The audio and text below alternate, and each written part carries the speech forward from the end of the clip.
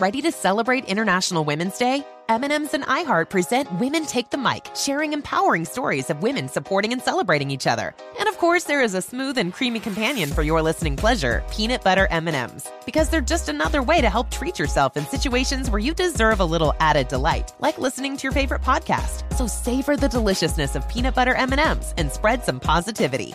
From breaking glass ceilings to dominating in sports and entertainment, women truly are unstoppable. Whether it's your first time betting or you've been gambling for years, have a plan and know the game. Be aware of the rules and odds before you gamble. Set a budget and never gamble with money you can't afford to lose. Take a break and consider teaming up with trusted friends to help you stick to your budget. Remember, if you or a loved one has a gambling problem, call 1-800-GAMBLER 24/7 or go to helpmygamblingproblem.org for free confidential services. CareerBuilder is made for people who have that thing. You know, those superpowers that make you good at your job, the skills you bring to work. And CareerBuilder knows those skills make you right for other jobs too. Higher paying jobs with benefits, jobs you never thought of trying. Are you a people person? Work from home as a customer service rep. Are you organized and like driving? Become a delivery driver. You have the skills it takes, and CareerBuilder.com has the jobs to get you hired fast. Visit CareerBuilder.com.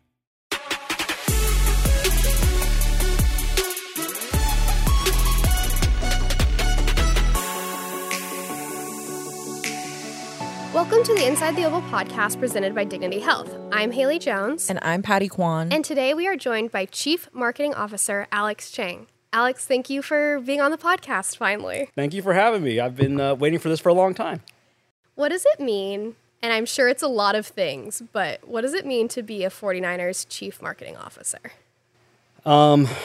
It means I have probably one of the most incredible jobs, honestly, like in our industry. It means I get to work with an amazing group of individuals, including you guys, every day, and we collectively get to be the stewards of this amazing brand that so many people really value and love and consider an integral part of their life. You went to Emory University studying biology. You got your master's in public health, health policy, and management. And you've mentioned it to us before that you were on track doing pre-med. You thought you wanted to be a doctor. At what point did you realize that wasn't what you wanted to do anymore? Because that's a lot of curriculum right there. Yeah. So the one slight correction is my parents thought I should be a doctor, right? I was just following a path that had been kind of predetermined for me. So like a lot of Asian American families, my dad came over from Taiwan. He's a doctor, and the expectation is you're going to be a doctor too. And there's not much discussion about it. It was really funny. I actually had this conversation with my daughter yesterday. She's 8 years old. I had this whole conversation with her on the ride home from soccer yesterday. And she asked me the same question you just asked me is, hey, like, when did you know you didn't want to do that? And when I told her it was when I was already in college and already 2 to 3 years into being pre-med, she asked me this really great question. It was like, why didn't you say something sooner? Right? And I think it goes back to wanting to, kind of please your parents and kind of wanted to do what's expected of you. And also, honestly, part of it is on yourself because not knowing what you want to do either because you really hadn't figured it out at that point. A lot of people haven't figured it out then. I think for me, when I was, junior, senior year, I really said, okay, like this is not the path I want to go down. I'm not excited by it. It doesn't feel like a future that I really want. There are even some really tactical things that sound silly. It grossed me out. Like everything we did in biology, like all the dissections and stuff, they grossed me out. Like, I couldn't do them. I would literally sit there and just be like, okay, my partner has to do all the dirty work. I'm just going to sit here and take some notes. Like it grossed me out. So it just wasn't for me. So I realized that in college towards the end, had the hard conversation with the parents, said, look, this isn't for me. But the easiest pivot that I found was to go to health policy management, which is really the business side of healthcare. So that's what I did. I made that pivot kind of towards the end of undergrad and went straight into grad school. So I graduated like in April and then in May started in grad school to get my master's and to finish that in the following December. It's like in a year and a half. But it's one of those things where like, yeah, I just kind of went along with the plan for probably longer than I needed to. But I'm glad I realized at least partially like this wasn't the right path for me then. But it was really many years later when I realized what my real path was, which is being in sports marketing. That took another 10 years of kind of being out in the workforce and trying different things before I figured that out. So, to me, the big lesson there is like you don't always have to know the future. I think you have to kind of figure it out as you go. But also the lesson is to like really set your own path, right? And if you feel like you're going down a path that isn't right, you owe it to yourself, or maybe other people have expectations of you, to like voice that, right? And to make a change. Because if you don't, then you may waste a lot of time. When was your realization that you were passionate about sports marketing? Yeah. So where I worked the longest after I graduated was at American Express. I was there about 12 years. And when I started there, I was it was really in the dawn of the internet, literally, 1999, 2000. The internet is literally being invented. And I did a bunch of different roles there. I did stuff in like what was back then called interactive marketing. So this is kind of what we consider like digital today. I did stuff in more traditional product sales. One of my last jobs there, I had 6 jobs over 12, 13 years there, but my last job there was working in sports marketing, managing their sponsorships. So I was managing their deals with the NBA, with the US Open in tennis, with the USGA and PGA Tour of America in golf. And I'd never really been in that space before. Like I knew the brand really well. I'd done product marketing for quite a bit. I'd done a lot of advertising campaigns, creative development. But Amex is one of these companies that really encourages people to try different things. And so a role opened up in the space, and I was interested in it, but I was fully transparent. I've never done this before, and they're okay with that. They said, look, you've shown enough leadership ability and enough passion and understanding of our brand, and we think this could be a good opportunity for you. And literally within the first few weeks, I fell in love with it. I knew it was kind of my calling because it kind of married everything that I really enjoyed about work, right? It allowed me to still be truly in marketing. And I love the aspect of marketing because it allows you to really marry kind of art and science. And I do like both. I'm very kind of left brain, right brain. And so I like the balance of both. But then you intersect that with sports, which I had a lot of passion for as a fan. But then when you start working in it, you realize how really, really interesting the industry is. I always tell people, look, like I think you have to be a fan to work in sports, but it can't be your only qualification. Right? Like you actually have to love the industry and really get excited by it. And I really did, like right away. I really liked this idea of the role of sports in culture, the role it plays in people's lives. I like the entire kind of ecosystem of sports and kind of like following things like the money flow between teams and leagues and unions and media networks and sponsors. Like that whole aspect of it was really interesting to me, and figuring out how you can play a role in that depending on which side of the table you sit on. So really it was within that role that I fell in love with it. And I knew right away, like that was my path. You have experience working for agencies and big brands, and you mentioned it before, like the interest of like the sports industry and the kind of the workings behind it. How did those industries, in the agency world and the brand side of things, like how are they similar to professional sports and how are they different? Yeah, I mean, I will say this, like, every part of the sports ecosystem is a little bit different, and there's some interlinkages there, and there's no better or worse. I think the one thing they all share in common, obviously, is like we're all working towards the same thing, right? Which is really to like continue to keep people engaged in something that they already love, which is professional sports, right? And really trying to feel that passion that people have for it. Now, how we do that is different, right? When you work at an agency, you're really helping support your clients and their role in that space, right? And so in my case, I worked for brand consulting mostly. So I was helping brands like Microsoft and Verizon figure out their strategy as it relates to sports, right? So for Microsoft, it was about their NFL deal, so Surface on the Sidelines, which you guys are very familiar with. For Verizon, it was about NFL as well as IndyCar and kind of what they do. And you're trying to really help them figure out, okay, your brand sort of you're not a sports endemic, right? You're a technology company or a wireless company, but you want to have a role in this sport or in this league. And so what can that be? What does that look like? And what does it look like for your fans? And how does that make sense? When you're sitting on the agency side, you're there to help influence decisions, to help provide advice and guidance, but you're not making the call. It's your client's call at the end of the day, right? When you're brand side, you are making the call, but you're also always just adjacent to sport, right? Unless you're a sports endemic, unless you're a Nike or a Gatorade, like every other brand essentially is sort of adjacent to sport. And so you're constantly struggling to kind of find a place at the table, and so I think that's where having really good agencies and really good brand partners help you, because they help you find that place, right? And we do that every day with our partners here, for example. Being team side for me has been really rewarding because I think we have the closest relationship to the fan of anyone else in the ecosystem, right? When you think about like who does the end consumer, in our case the fan, care about the most? Who do they love the most? When it comes to what we do in sports, it's typically going to be a team, right? Like we are the brand that they're going to be most passionate about. they're going to be happiest about when things go well. They're going to be most upset about if things aren't going well, that they're going to represent on their clothing, on their body with tattoos, on the flag in front of their house, on the bumper sticker on their car. And so to me, I think realizing that we're all part of creating that connection is pretty special, and it's powerful, and it's a lot of fun. Did working for a brand and on the agency side, did that inform decisions or how you work with partners now? Absolutely. I think I have enough experience to have seen all different types of relationships in our business. And the reality is like the sports industry is a really small industry. It's very relationship driven. And I truly believe that like how you treat people matters, right? And I think it's not just about doing something for someone because they're doing something for you later. It's also about just doing the right thing for people, right? And I think our industry by and large does that. And it's something I think I've personally benefited from, and I've tried to do that for people that I interact with as well. But when you're kind of sitting on different sides of the table, you see different types of things, right? When I was agency side, there were times where, yeah, we had difficult clients who like didn't treat their agency partners, including us, very well. They looked at us like sort of the faceless, anonymous commodity, right? We're just an army of agency people who can do things that we ask you to do. And so there isn't a level of respect there that I think should be there, right?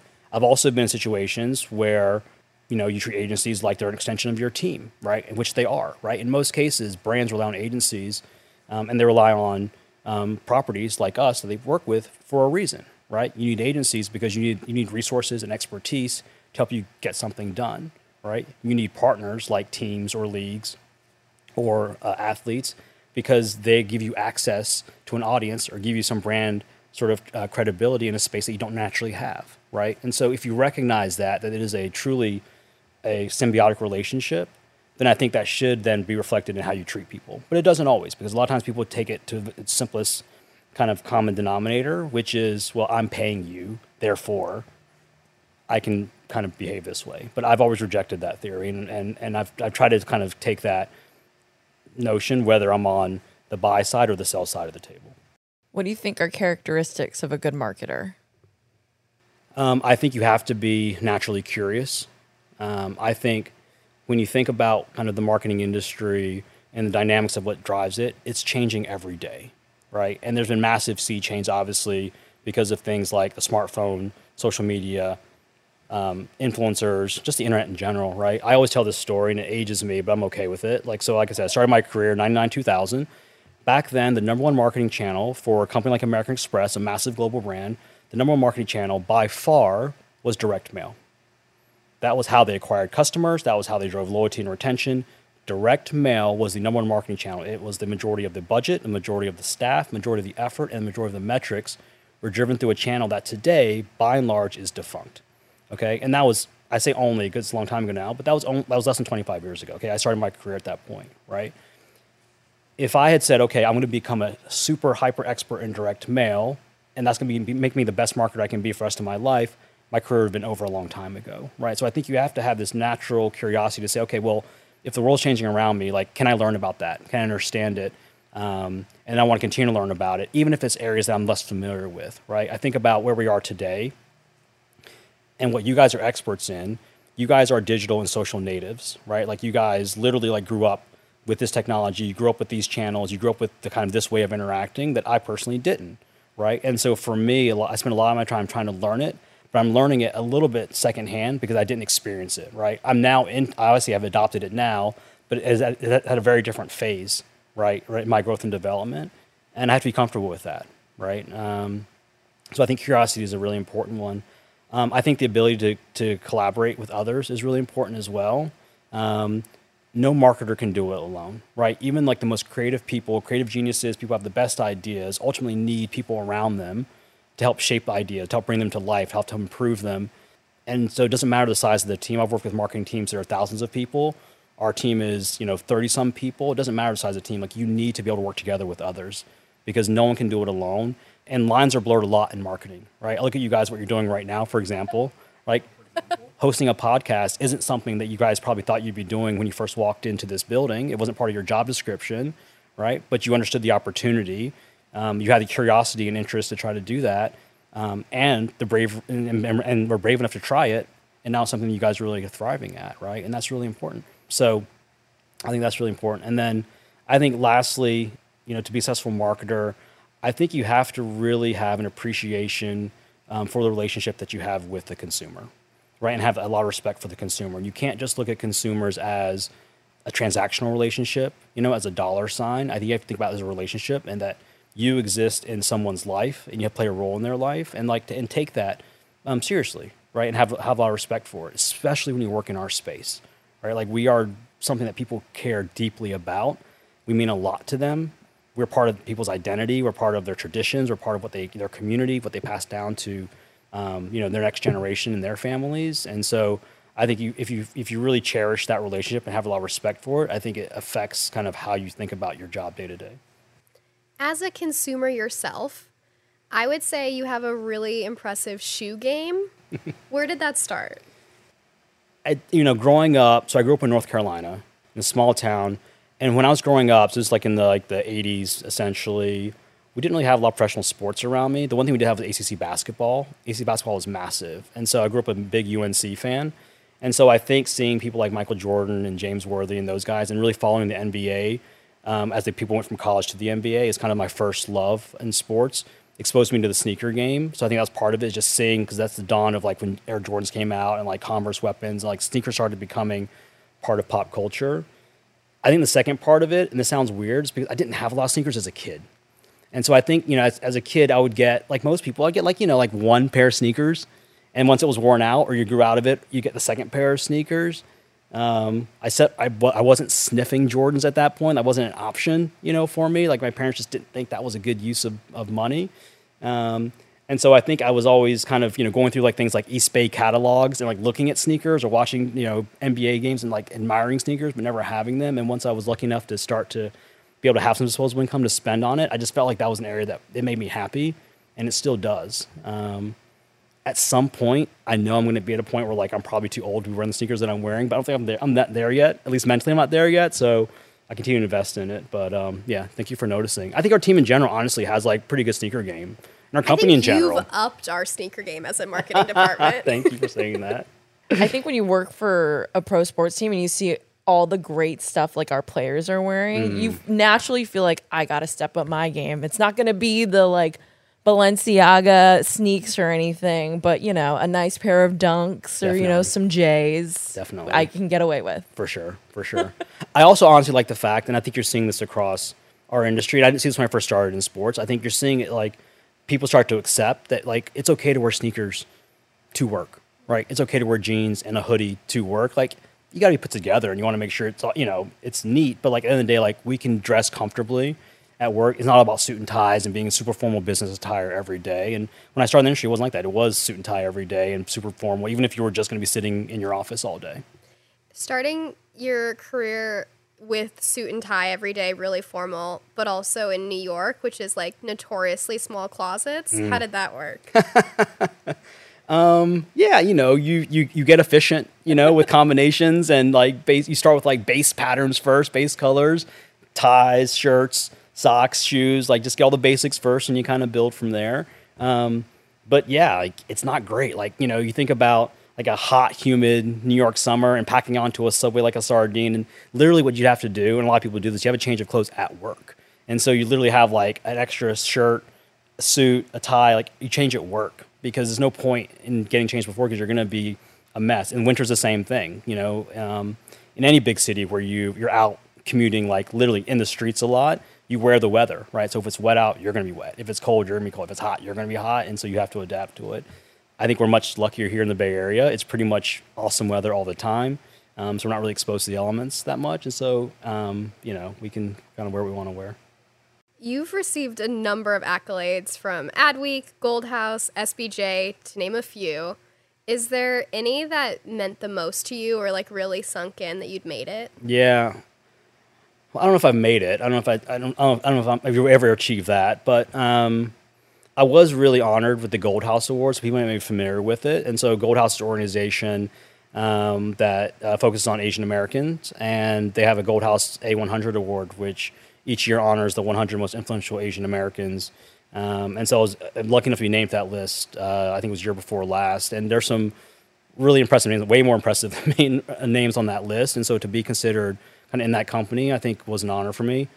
I think also honestly representing the Asian American community in our industry has always been an honor for me. There aren't a lot of us, and that's just the reality of it. This is a non-traditional space for Asian Americans to be in. Marketing in general, but especially sports marketing specifically, like pretty unusual to see Asian Americans in this space. And so for me, I think to be able to hopefully be a leader and a role model for my community in this space and to be recognized for with an organization like that was a pretty big honor. Yeah, I mean, the theme of Apex this past year was breaking the bamboo ceiling, which is like a term a lot of us in the community are familiar with. As one of a handful of Asian American C-level executives across the NFL, like how did you kind of break through that ceiling, and what advice do you have to anyone who's trying to also advance their career? Yeah, I mean, I think a lot of it is recognizing that it's there, but at the same time ignoring it. I know that sounds weird, right? Because I think the reality is like we all recognize the dynamics that are at play in our society, both from a societal standpoint, kind of in the personal life as well as in your professional life. We know the challenges and barriers that exist, and so you cannot pretend those aren't there. I think pretending they're not there isn't a realistic kind of scenario to be in. So, but once you realize they're there, then you have to like really work your butt off to combat it, right? And to somewhat say like that isn't something that's going to hold me back. Like I'm going to succeed in spite of that. Almost use it as a challenge in some ways, a little bit of a chip on the shoulder if you have to, and power through it. Now it's uncomfortable at times, right? Because you know that it's a challenge. You know that it's unique. It's different. People aren't expecting that necessarily. But for me, I've always kind of worn that as a badge of honor, frankly, and I've taken it as a challenge. And I've really honestly thought about it to say I want to set an example for other people too. Right? Because I think that's what I think inspires people to say, if I see other people around me who are doing this, then it gives me the feeling that I can do that as well. And so that's always been something that's really important to me. You also serve as exec sponsor of our Latino Employee Resource Group lead. As someone who's not in that community, why was it important for you to get involved? I think it's important. I think, so we have several ERGs here, which I'm really proud of for a lot of different communities. And frankly, for our Latinx ERG, we didn't have someone at a senior level who was part of that community, right? And obviously that right away says that's a gap that we obviously need to address and fill.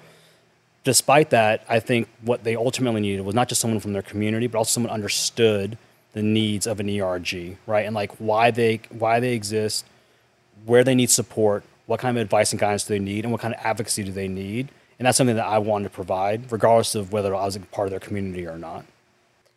As a husband, father, CMO, ERG exec sponsor, how do you find any sort of work-life balance? I'm tired a lot. I always tell people this, and it's true. I think I have 3 kids now. My oldest I have 14, 11, and 8, 2 boys and a little girl. And I would say that my energy level since I've had my first kid has never been as high as it was before. Just my max, fuel in the tank is on 80%, as high as I can go. So I'm always a little bit tired, but I'm okay. I can function with that. I think it's about making concerted effort to make sure there is balance in your life and putting yourself in situations where you can have that balance. Meaning, if I was in a role where it required me to work 100 hours a week, around 24/7, 365, that would not allow me to have balance on other parts of my life. That isn't a role that I would do. Right? I want to be in a situation where, from a professional standpoint, I have the ability to have balance on the personal life. And in my personal life, I make sure I don't overcommit to where it's going to impact my professional life either. I make sure there's balance on both sides. So I think that's part of it. Having an incredible partner and a support system in place is a big part of it as well. So my wife, Manika, is amazing, and she helps a lot. And I help her as well. I support her professional career as well. She's really busy as well. And so we try to support each other wherever we can to make sure that we're able to do what we need to do at home and in the workplace. So I think that's a big part of it. I think having kids who appreciate what I do helps. My kids love sports. They love this organization. They love coming to the stadium, and you guys have seen them a ton of times, and they like being here, and that helps a lot too. When I tell them, hey, I got to get to the stadium 6 hours before we kick off, and they're like, great, can we come? Perfect. That works for me. So, and being in a workplace where that's okay. That's not an odd thing to have, your family here 6 hours before a game. People are cool with it. So I think being in the right situations and knowing that that's a priority, and making it that way. But I will tell you this, look, early on in my career, like it was less of a priority. Like early on in my career, I was talking about getting experience. It was about the grind. It was about, being able to pay my rent or about being able to get that next promotion. And that was the priority. And work life wasn't really the priority because it didn't need to be. And that's okay too. I think at every stage in your career, your priorities can change. And you have to just recognize what they are at that point and then adjust your situation so you can best match those.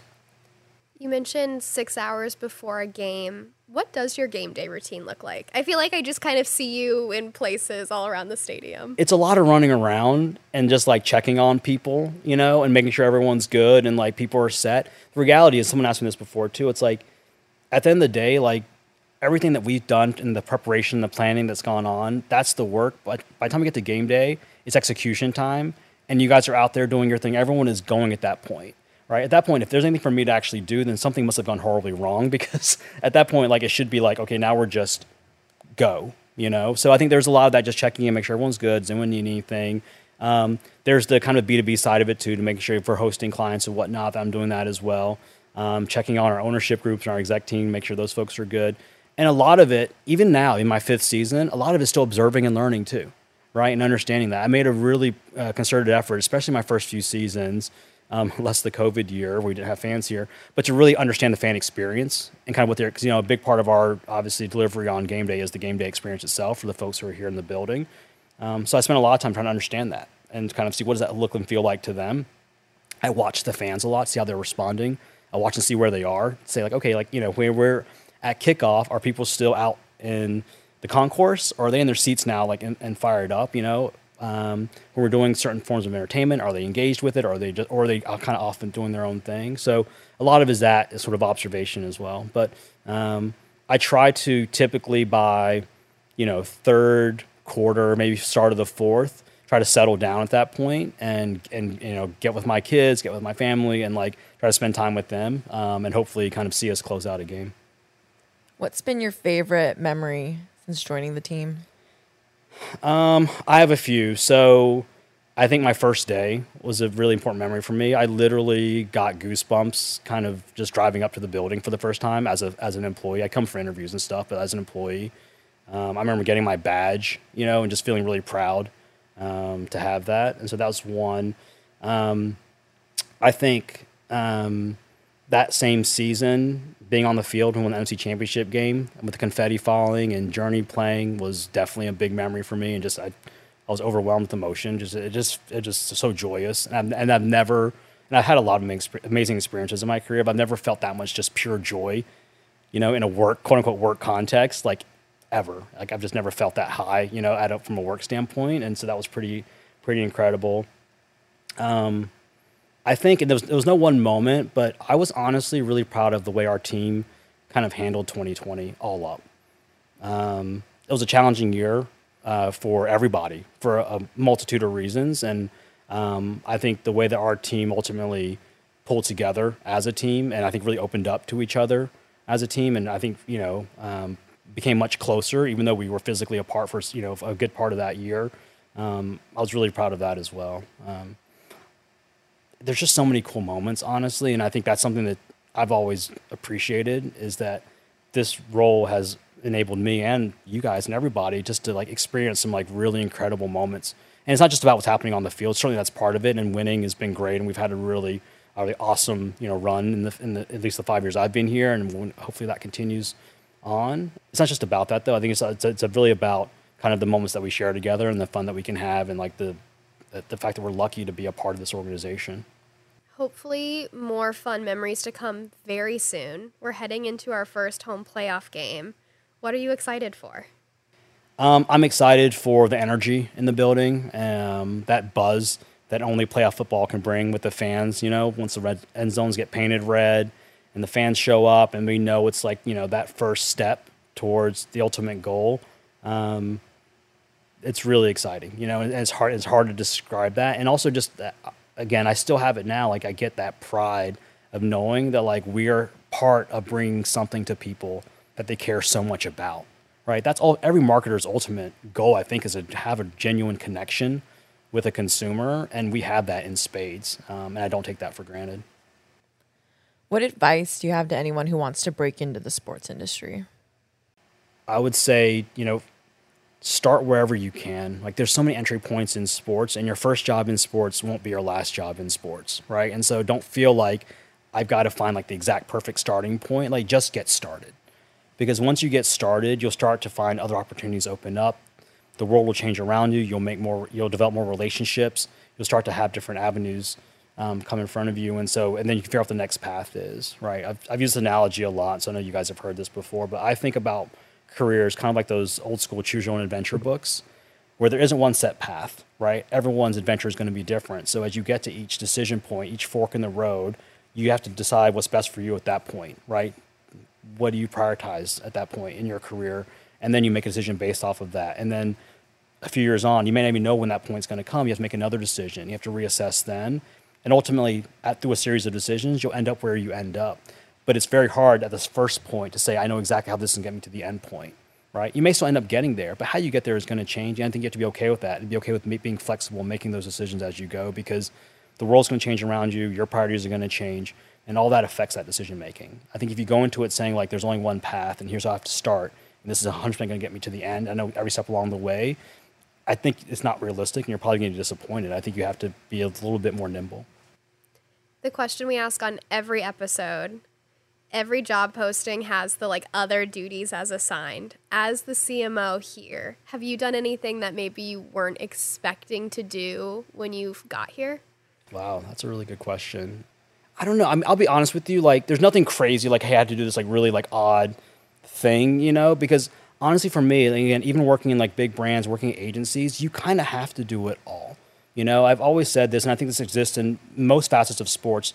Generally, most sports marketing teams aren't that big, okay? And that whether you work for a team, you work for a brand, or for an agency, it's usually a pretty small, nimble team. So I think to be successful in this type of role, no matter what your title is, I think you have to have two things. I think one, you have to have the ability to range up, so the ability to hold yourself in a room, in a conversation with people who might be quote unquote above you in terms of level of seniority, experience. So have that ability to range up and be comfortable in that environment, no matter what. But also the humbleness and the willingness to range quote unquote down, meaning do whatever it takes. If you have to end up being someone who's helping clean up a room, pick up garbage, then just do that. If you have to, I remember when we launched the member inclusive member program, right, for the concessions, we had to work concession lines, right, and help direct people. There was a guy once, maybe this is the example now, when we first launched that, it was for a preseason game. I remember it was for a preseason game against Kansas City. It was our first beta launch of this program.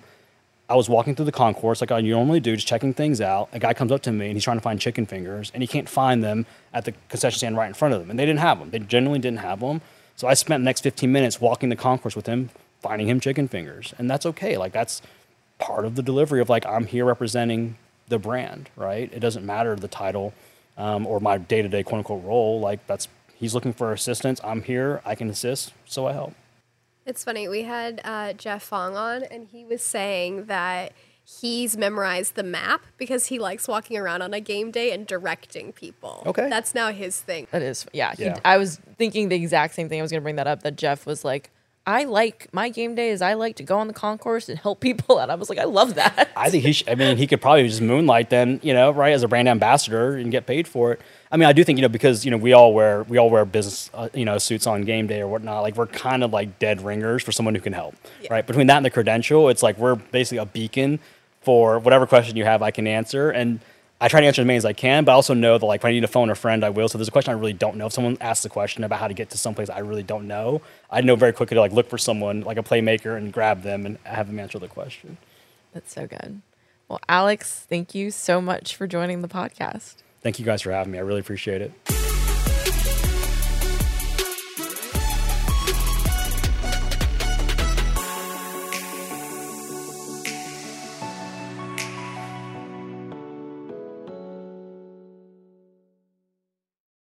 Ready to celebrate International Women's Day? M&M's and iHeart present Women Take the Mic, sharing empowering stories of women supporting and celebrating each other. And of course, there is a smooth and creamy companion for your listening pleasure, peanut butter M&M's. Because they're just another way to help treat yourself in situations where you deserve a little added delight, like listening to your favorite podcast. So savor the deliciousness of peanut butter M&M's and spread some positivity.